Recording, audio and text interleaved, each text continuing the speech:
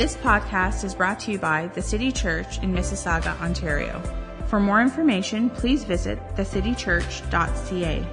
We hope you are encouraged by this message from our lead pastor, Frank Coulter.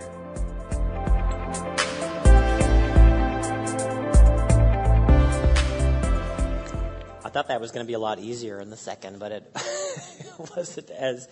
Thank you all so much. We love you. It is our privilege to be your pastors. My wife wasn't here in the first service, but as my dad said to me between services, is who finds a wife finds a good thing. And I just want to thank my wife for putting up with me for 23 years of marriage and 23 years of ministry. It is because of her so many awesome things have happened here at the church and in our families' lives. So I just wanted to thank her. But thank you for all of that.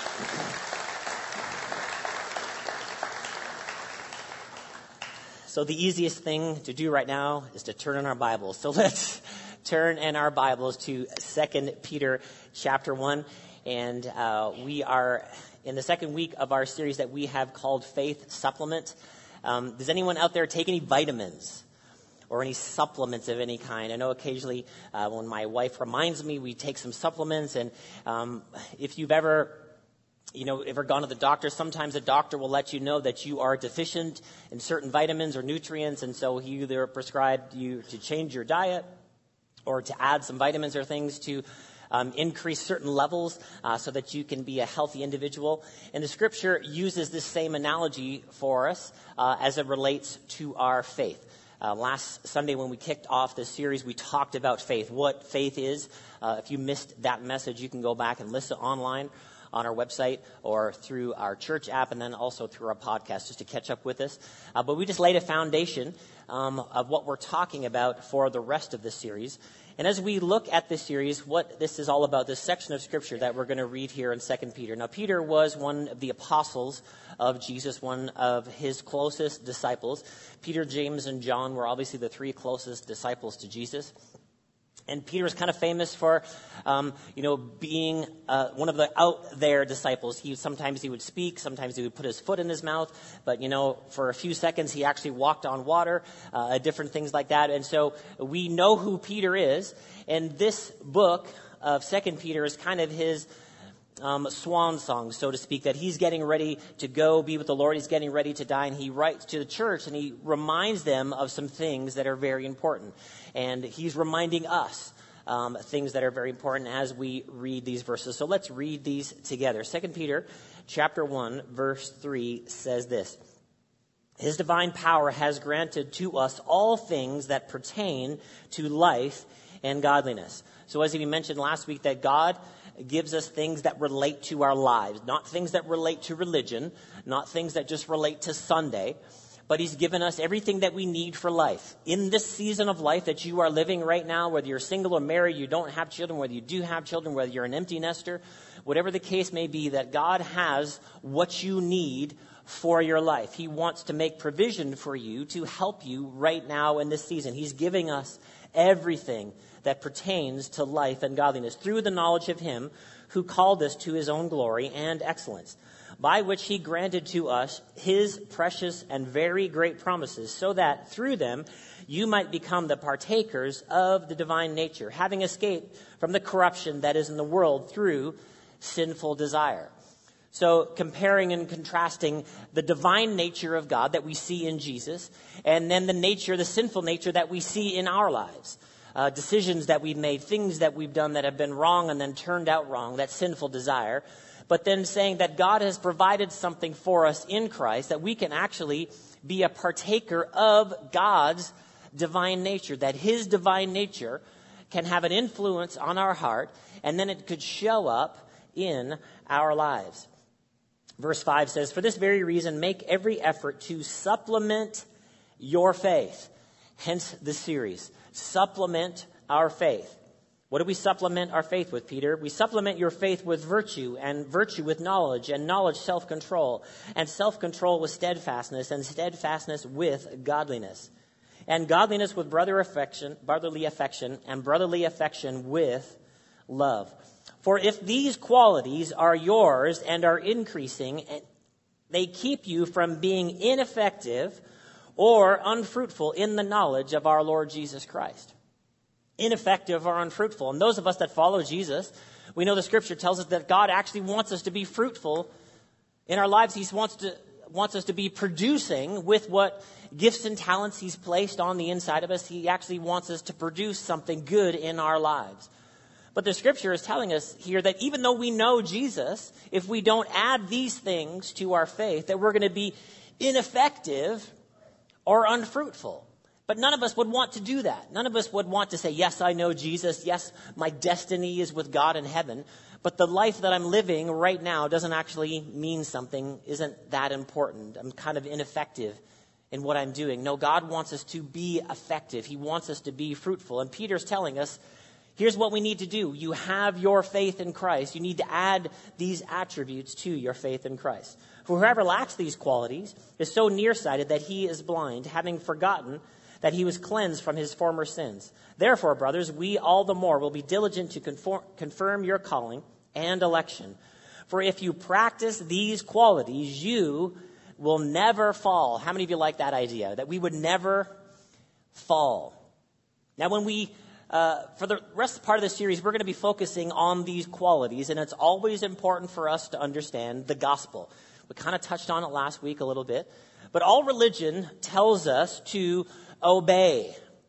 It tells us if you obey, if you partake of these ceremonies, if you're a part of our group, and then maybe you will experience salvation. Maybe you will experience love and affirmation. But the gospel message is that God affirms us and loves us and gives us salvation. And from that point, we obey.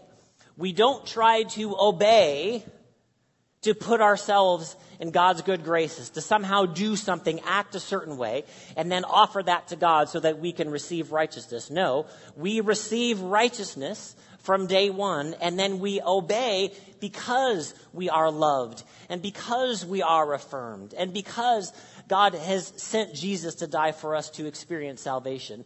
And then the life that we live is empowered by the Spirit of God to help us to live the way he wants us to live. Because the reality is that your life is important. The life that you live from now to the day that you die, the day that you go on to be with the Lord, is an important period of time, however long it is. If you're a teenager here, it's a long, long time. If you're a little bit older, it might be a little bit shorter. But however many days we have left, those days are important. And God wants us to be fruitful and effective. And ultimately, we want to be fruitful and effective. We want to live a life of meaning. We want to live a life of influence. Because really, God has called all of us who are Christ followers to live an influential life. Why? Because the Spirit of God is helping us and empowering us. And we do all of these things from a place of love and acceptance. We obey and we follow after Jesus because he has loved and accepted us, and because he has given us a relationship with him by grace. So everything we talk about in the next part of this series is from this place of love, this place of acceptance, this place of grace. We're not going to talk about all these things so that we can somehow achieve something, but we've already achieved something because Jesus has achieved something. And so we live empowered by the Spirit of God to do all of these things that we're going to be talking about. And the first one that we see here is virtue. That God wants us to live an effective life, and one of the ways that we can live an effective life is that we're going to live a virtuous life. But let's read here in 2 Corinthians chapter 4, verse 6. It says this, "For God who said, let the light shine out of the darkness, made his light shine in our hearts to give us the light of the knowledge of God's glory displayed in the face of Christ. But we have this treasure in jars of clay to show that this all-surpassing power is from God and not from us." So God has given us this wonderful relationship that we experience by putting our faith in him. And then the life of faith that we're living, the scripture says that we are living it in jars of clay. In other words, sometimes they break, and also they are moldable. And God wants us to mold our lives into the image of Christ.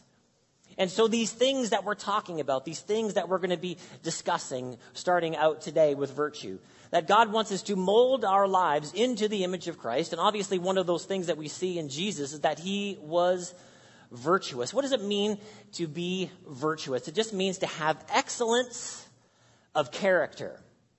Someone who's a virtuous person, maybe somebody you could think about, probably your mom, is a virtuous person. They have excellent character. And this is the first thing that Peter describes to us.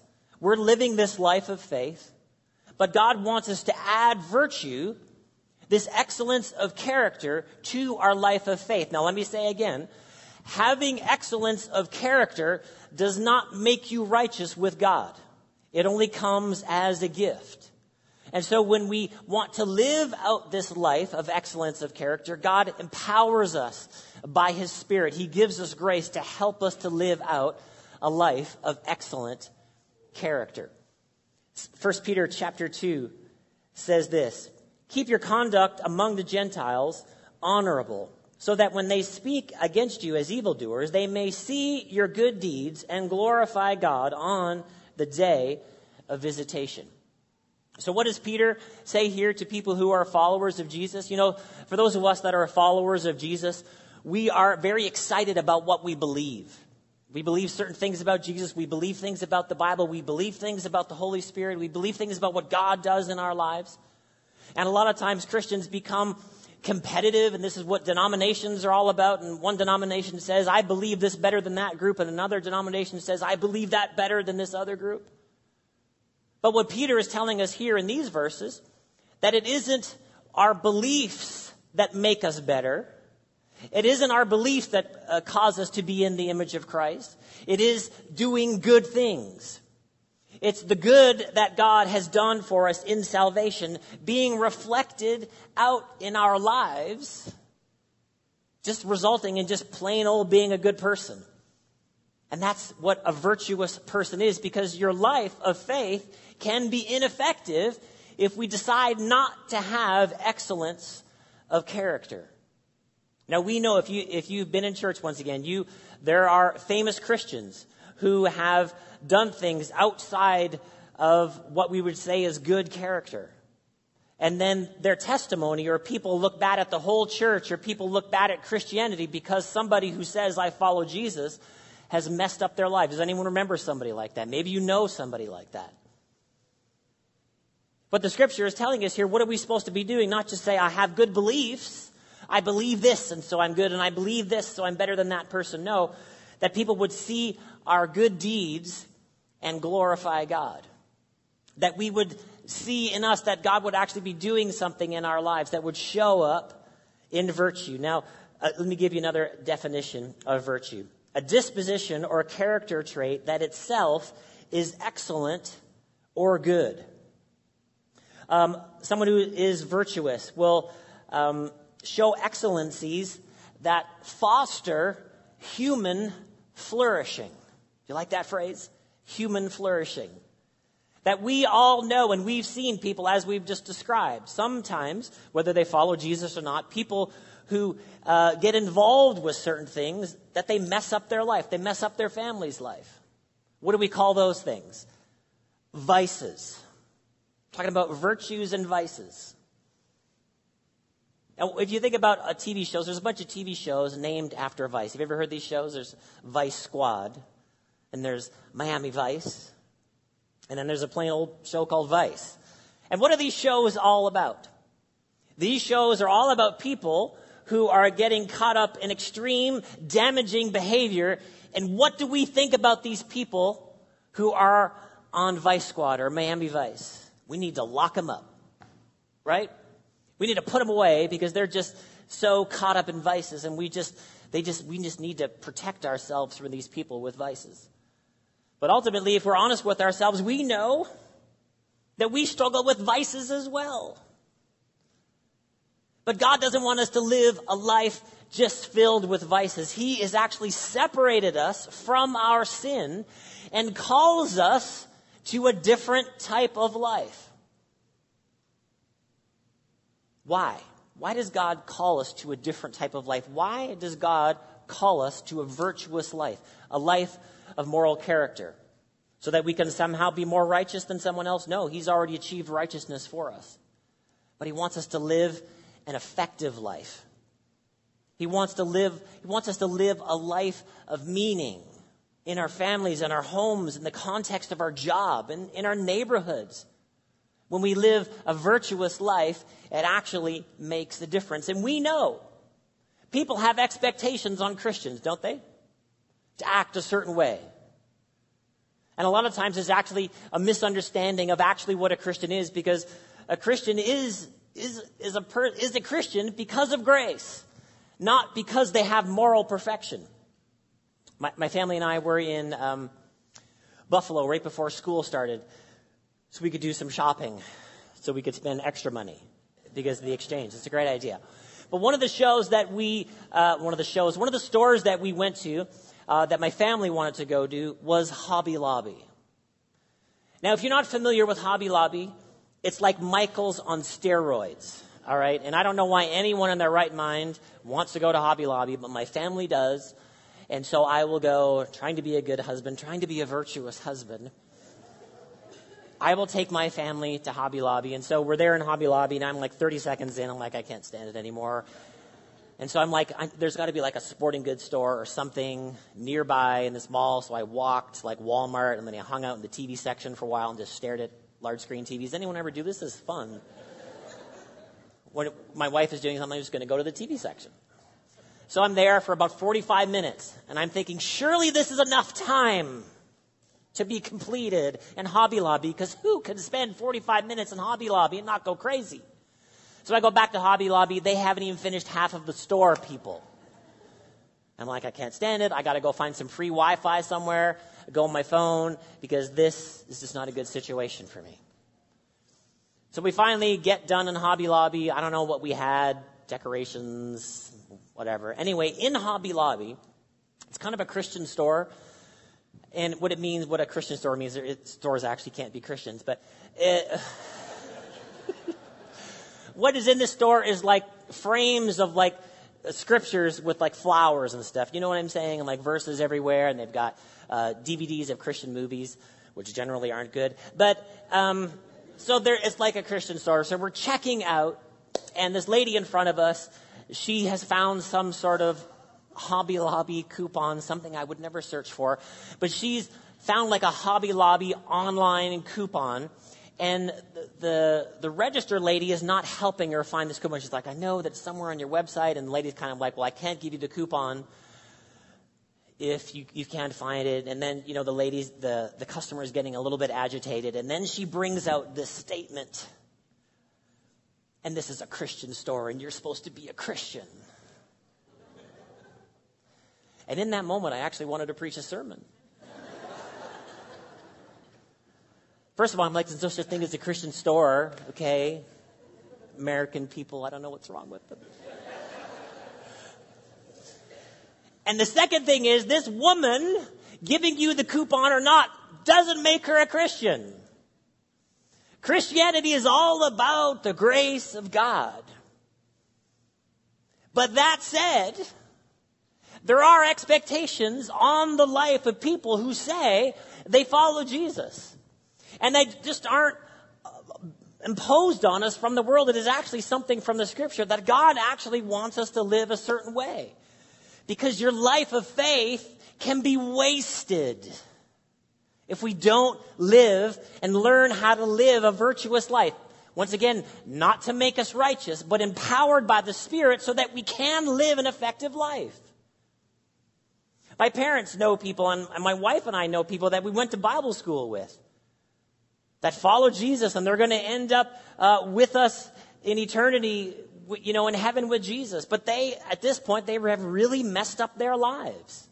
They didn't live a life of excellence of character, and this happened, and this happened, and this went on, and then they messed up their marriage, and then they lost their jobs, and they threw their life away because of certain activity. And this is what Peter wants us to be protected from. He doesn't want us just to say, yes, we're going to spend eternity with Jesus, but the days that we have left before we die, He wants those to be important. He wants those to be valuable to the people around you. And one of those ways that we're going to do that is we are going to live a virtuous life. 2 Timothy chapter 3, verse 16 says this: all Scripture is breathed out by God and profitable for teaching, reproof, for correction, and for training in righteousness, that the man of God may be complete, equipped for every good work. Everybody say good work.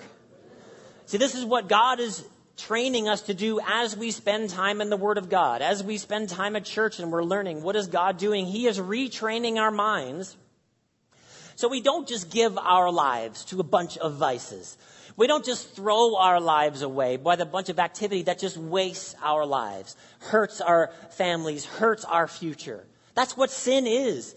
See, God is not mad at sin because he's some sort of cosmic killjoy and he doesn't want you to have any fun. He doesn't want you to sin because he doesn't want you to mess up your life. He loves you.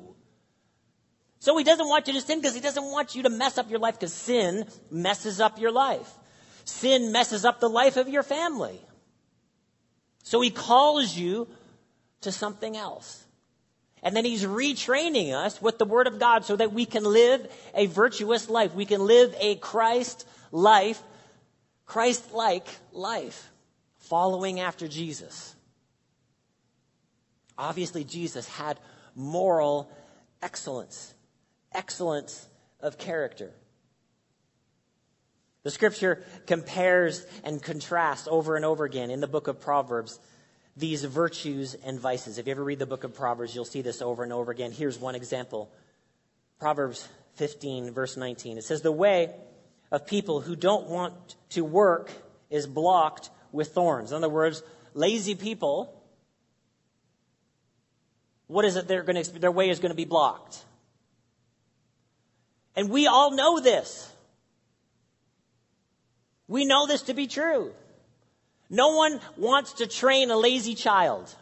No one says, I have really got a goal for my child, that they would just be lazy, that they would just lay around all of the time. No, why? That's a vice. It's a waste of a life. What is the virtuous way to live? But the path of honest people is a wide road. So I don't want my child to be lazy, but I do want my child to be honest. Why? Because that's a virtuous way to live. It actually produces good repercussions. See, we all know that actions have reactions, right? We learned this in school. Every action has an equal and opposite reaction. The same is true with the life that we live. The things that we do, the choices that we make, they have repercussions. They send out ripples in our lives. And we can choose good, or we can choose something else. Can you remember a time in your life where you made a good choice and it made a good impact? Doesn't that put a smile on your face? Don't you think about yourself, that's the best version of me when I do that? But then you also remember a time where you said something stupid, where you did the wrong thing, where you made a wrong choice. Both of those things have repercussions. But we want to have good repercussions in our lives, don't we? We want to create good ripples in our lives and in our family's life. This is why God calls us to a life of virtue, not so that we can achieve righteousness, because he's given us righteousness. But a life of virtue is more effective and more fruitful than a life filled with vices. Let's turn over to Galatians chapter 5. Galatians chapter 5. And this is how the Apostle Paul puts across this same idea. Verse 19, it says, now the works of the flesh are evident: sexual immorality, impurity, sensuality, idolatry, sorcery, enmity, strife, jealousy, fits of anger, rivalries, dissensions, divisions, envy, drunkenness, orgies, and things like these. Things like these. So Paul's like, I'm kind of tired of this list. So let me just say, and everything else like this. And ultimately, we know, we would agree with this, even if we're not a Christian.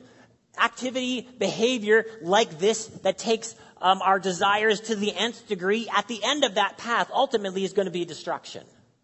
It's going to destroy me. It's going to destroy my relationships. It's going to destroy my life. So Paul is saying this is just something that you're just giving into your flesh if we're going to act like this. But then he continues on. And then he says this, that those who do such thing will not inherit the kingdom of God. Now let's just pause for a second. A lot of times when we read this, people will insert the phrase here, and they don't necessarily do it on purpose, but they'll just in the people who do this stuff will not inherit the kingdom of God. People say in their minds, won't go to heaven when you die. That's not what this means. Because not doing these things described in this list doesn't make you righteous. Only Jesus makes us righteous. So what Paul is saying, when we live a life like this, we are not inheriting, we're not walking in the God kingdom way of life. The kingdom of God is God's way of doing things. So Paul is saying if we live a life like this, we're just wasting life. And you know people that have wasted their life on one or a few of those things. Just a waste of a life. We're not inheriting the kingdom of God. We're not walking in the kingdom of God. We're not walking in kingdom ways if we live in these extremes. But then what does he say? But the fruit of the Spirit is love, joy, peace, patience, kindness, goodness, faithfulness, gentleness, self-control. Against such things, there is no law. There is no limit to a virtuous life. No one will ever say to you, stop loving me so much. Stop sacrificing for me. Stop being so joyful. Stop having so much peace that's just producing peace. No one will ever say that to you. There will never be a TV show called Miami Virtues. Driving around the streets of Miami, Don Johnson, Tubbs and Crockett. Driving around Miami, stopping people from doing good things. Why? Because we all know, Christian or no, that good things, when we act a certain way, it produces good results. This is what God is calling us to. Don't waste your life on sin. Don't waste your life on extreme living. Well, you can try it if you want. We'll see how long you last. There's been people before you, though, that have tried it, and they've all come back. And they're generally in a rock band. I mean, don't listen to me. Just watch any testimony of any rock and roller from the 80s. Seriously. They got their long hair and like, yeah, we're in the 80s and we were so drunk all the time. But then now I got sober and life is so much better. Don't listen to me. Listen to Axl Rose or something. You know what I mean? These are things that we already know. There's no limit to a virtuous life.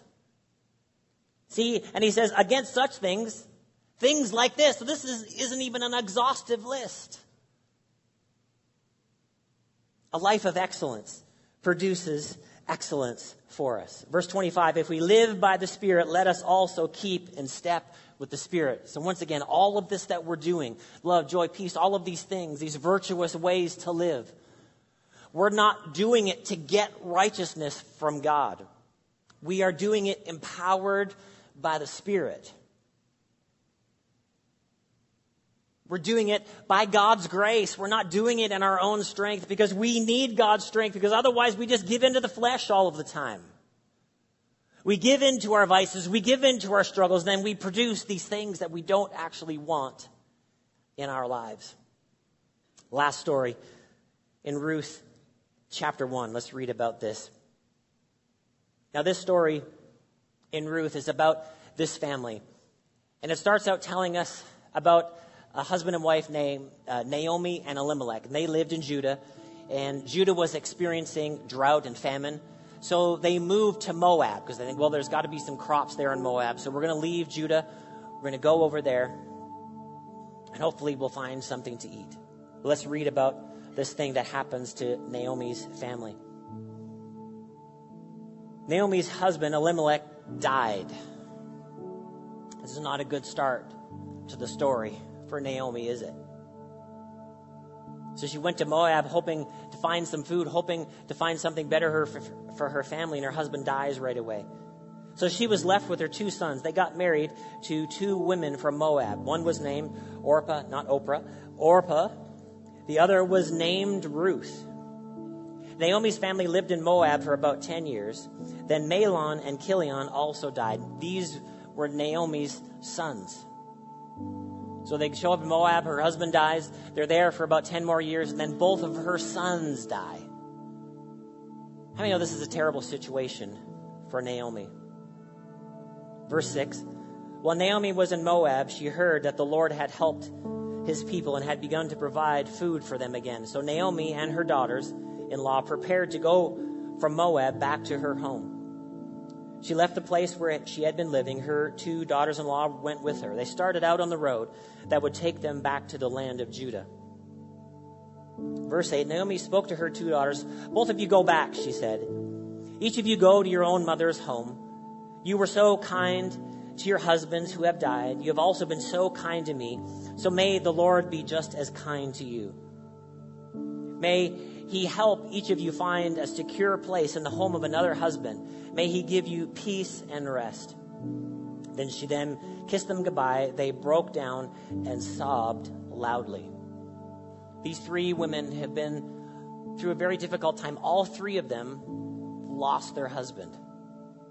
And Naomi's saying to these 2 girls, just go back to your mother's house. Don't come with me to Judah. Maybe you'll find another husband. Don't come back with me. They said to her, we will go back with you. We will go back to your people with you. But Naomi said, go home, my daughters. Why would you want to come with me? Am I going to have more sons who could become your husbands? Go home, my daughters. I am too old to have another husband. Suppose I thought there was still some hope for me. Suppose I got married to a man tonight and later I had sons by him. Would you wait until they grow up? Would you stay single until you could get married to them? No, my daughters, my life is more bitter than yours. The Lord's powerful hand is against me, or so she thought. Verse 14. When they heard that, they broke down and sobbed again. Then Orpah kissed her mother-in-law goodbye, but Ruth held on to her. Look, said Naomi, your sister-in-law is going back to her people and her gods. Go back with her. But Ruth replied, don't try to make me leave and go back. Where you go, I'll go. Where you stay, I'll stay. Your people will be my people. Your God will be my God. Where you die, I will die. And there my body will be buried. I won't let anything except death separate you from me. If I do, may the Lord punish me greatly. Naomi realized that Ruth made up her mind to go with her. So she stopped trying to make her go back. So here is Ruth making a decision based on a commitment, not a feeling.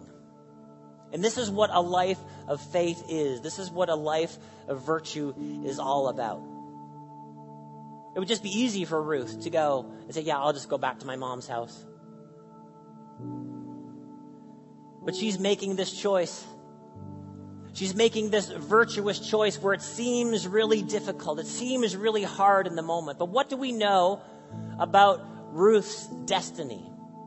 That she ended up in the lineage of Jesus that we would read about in the book of Matthew. And she became King David's great-grandmother. Ruth ended up marrying Boaz, part of the royal family in Israel. And then she had a great end. But in this moment, she made this virtuous choice that actually seemed like a really difficult decision when there was no feelings, no good feelings associated with making this decision. But it was the right decision.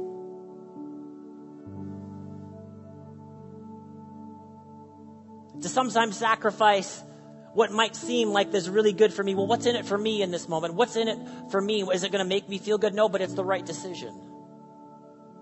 I give this humorous illustration. If you ever, parents, if you ever have a birthday party for your kids, generally there's cake involved. And if you ever have one of these tough life decisions, your wife will hand you the last 2 pieces of cake. And you'll look down at these pieces of cake and you're giving 1 piece of cake to your child and the other piece of cake is for you. And you look down and one piece is bigger than the other.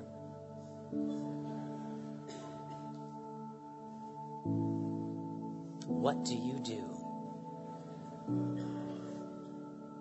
It's kind of a silly illustration, but this is what life is like. There's obviously way bigger things, but the decision is the same. What are we doing in those moments when we have to make an excellent choice? That I'm just going to make this choice for the moment, or am I going to make a choice that's going to make a difference for the long run? Am I going to make a virtuous choice that doesn't damage my family, doesn't damage my relationships? And once again, we're all going to fail at some point with these choices. And thank God for his forgiveness. He doesn't condemn us. He calls us forward again when we mess up. But as we stare down at those two pieces of cake in life, what are we going to choose? See, the virtuous choice always pays off in the end. In the moment, it feels like sacrifice. In the moment, it's tough.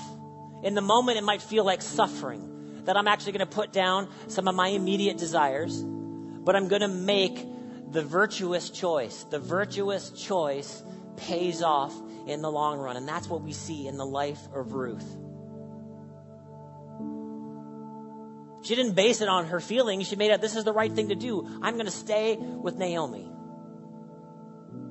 And then God made it work out for her in the end. She didn't take the shortcut, but she made a virtuous choice. See, this is what a life of faith is all about. A life of faith isn't just based on feelings. Well, what do I feel today, and what should I do today based on my feelings? Because if you're going to live like that, you're going to be up and you're going to be down. You're going to make good choices. You're going to make bad choices, all based on feelings. But when we're living a life of faith, Peter is telling us, add virtue to your faith. That we would add excellence of character to this wonderful relationship that we have with God. He's empowering us. He's helping us to make those good choices that are sometimes tough choices, but they pay off in the end. You know, today is Pastor Appreciation Sunday. And, you know, I've only been pastoring for 23 years. My dad and my mom, they've been pastoring and been a part of church leadership for 55 years. The best pastor in the room is actually my dad. You know, he made choices as it relates to his leadership here, where 27 years ago, he could have just walked away from leadership here when it was tough and there was debt and there was difficulties and there was nobody giving. And this church wouldn't be here if my dad made the easy choice. But he made the choice, a virtuous choice, a choice that takes some character, a choice that says, I'm going to decide this even if it doesn't feel good, because I know that it's the right thing to do and that it's going to pay off in the end. And there's so many ways that we can apply that in our lives. Last verse. Psalm 15, verse 4, the second part says, He keeps His promises even when it hurts. This is such a great way to think about good choices sometimes. Sometimes good choices, they kind of feel like they're painful in the short run. But in the long run, they pay off. And they create good ripples for your friends and for your family and for your kids. Because we all know that our choices have repercussions. Our choices create ripples. Don't we want them to be good ripples? Ultimately, we do. And this is why Peter says to us, add virtue to your faith. Let's just pray this morning. God, we just thank you for your word today. We thank you, Lord, for everyone in the room today. God, I thank you that everybody sees their life as important and valuable. That every day that they live from now until they go to be with you is important. And for all the decisions, Lord, that we have to make going forward, even this week, God, we pray that you help us make the virtuous choice. That you help us to make the choice that goes along with excellent character. God, we resist our flesh. And we want to say yes to your Spirit. We want to say yes to the things that you're leading and guiding us to. We thank you, Lord, for your help in all of these areas, and we thank you for that. In Jesus' name we pray. Amen. Thanks for listening. If you need prayer or would like to share how this message has impacted you, please email info@thecitychurch.ca.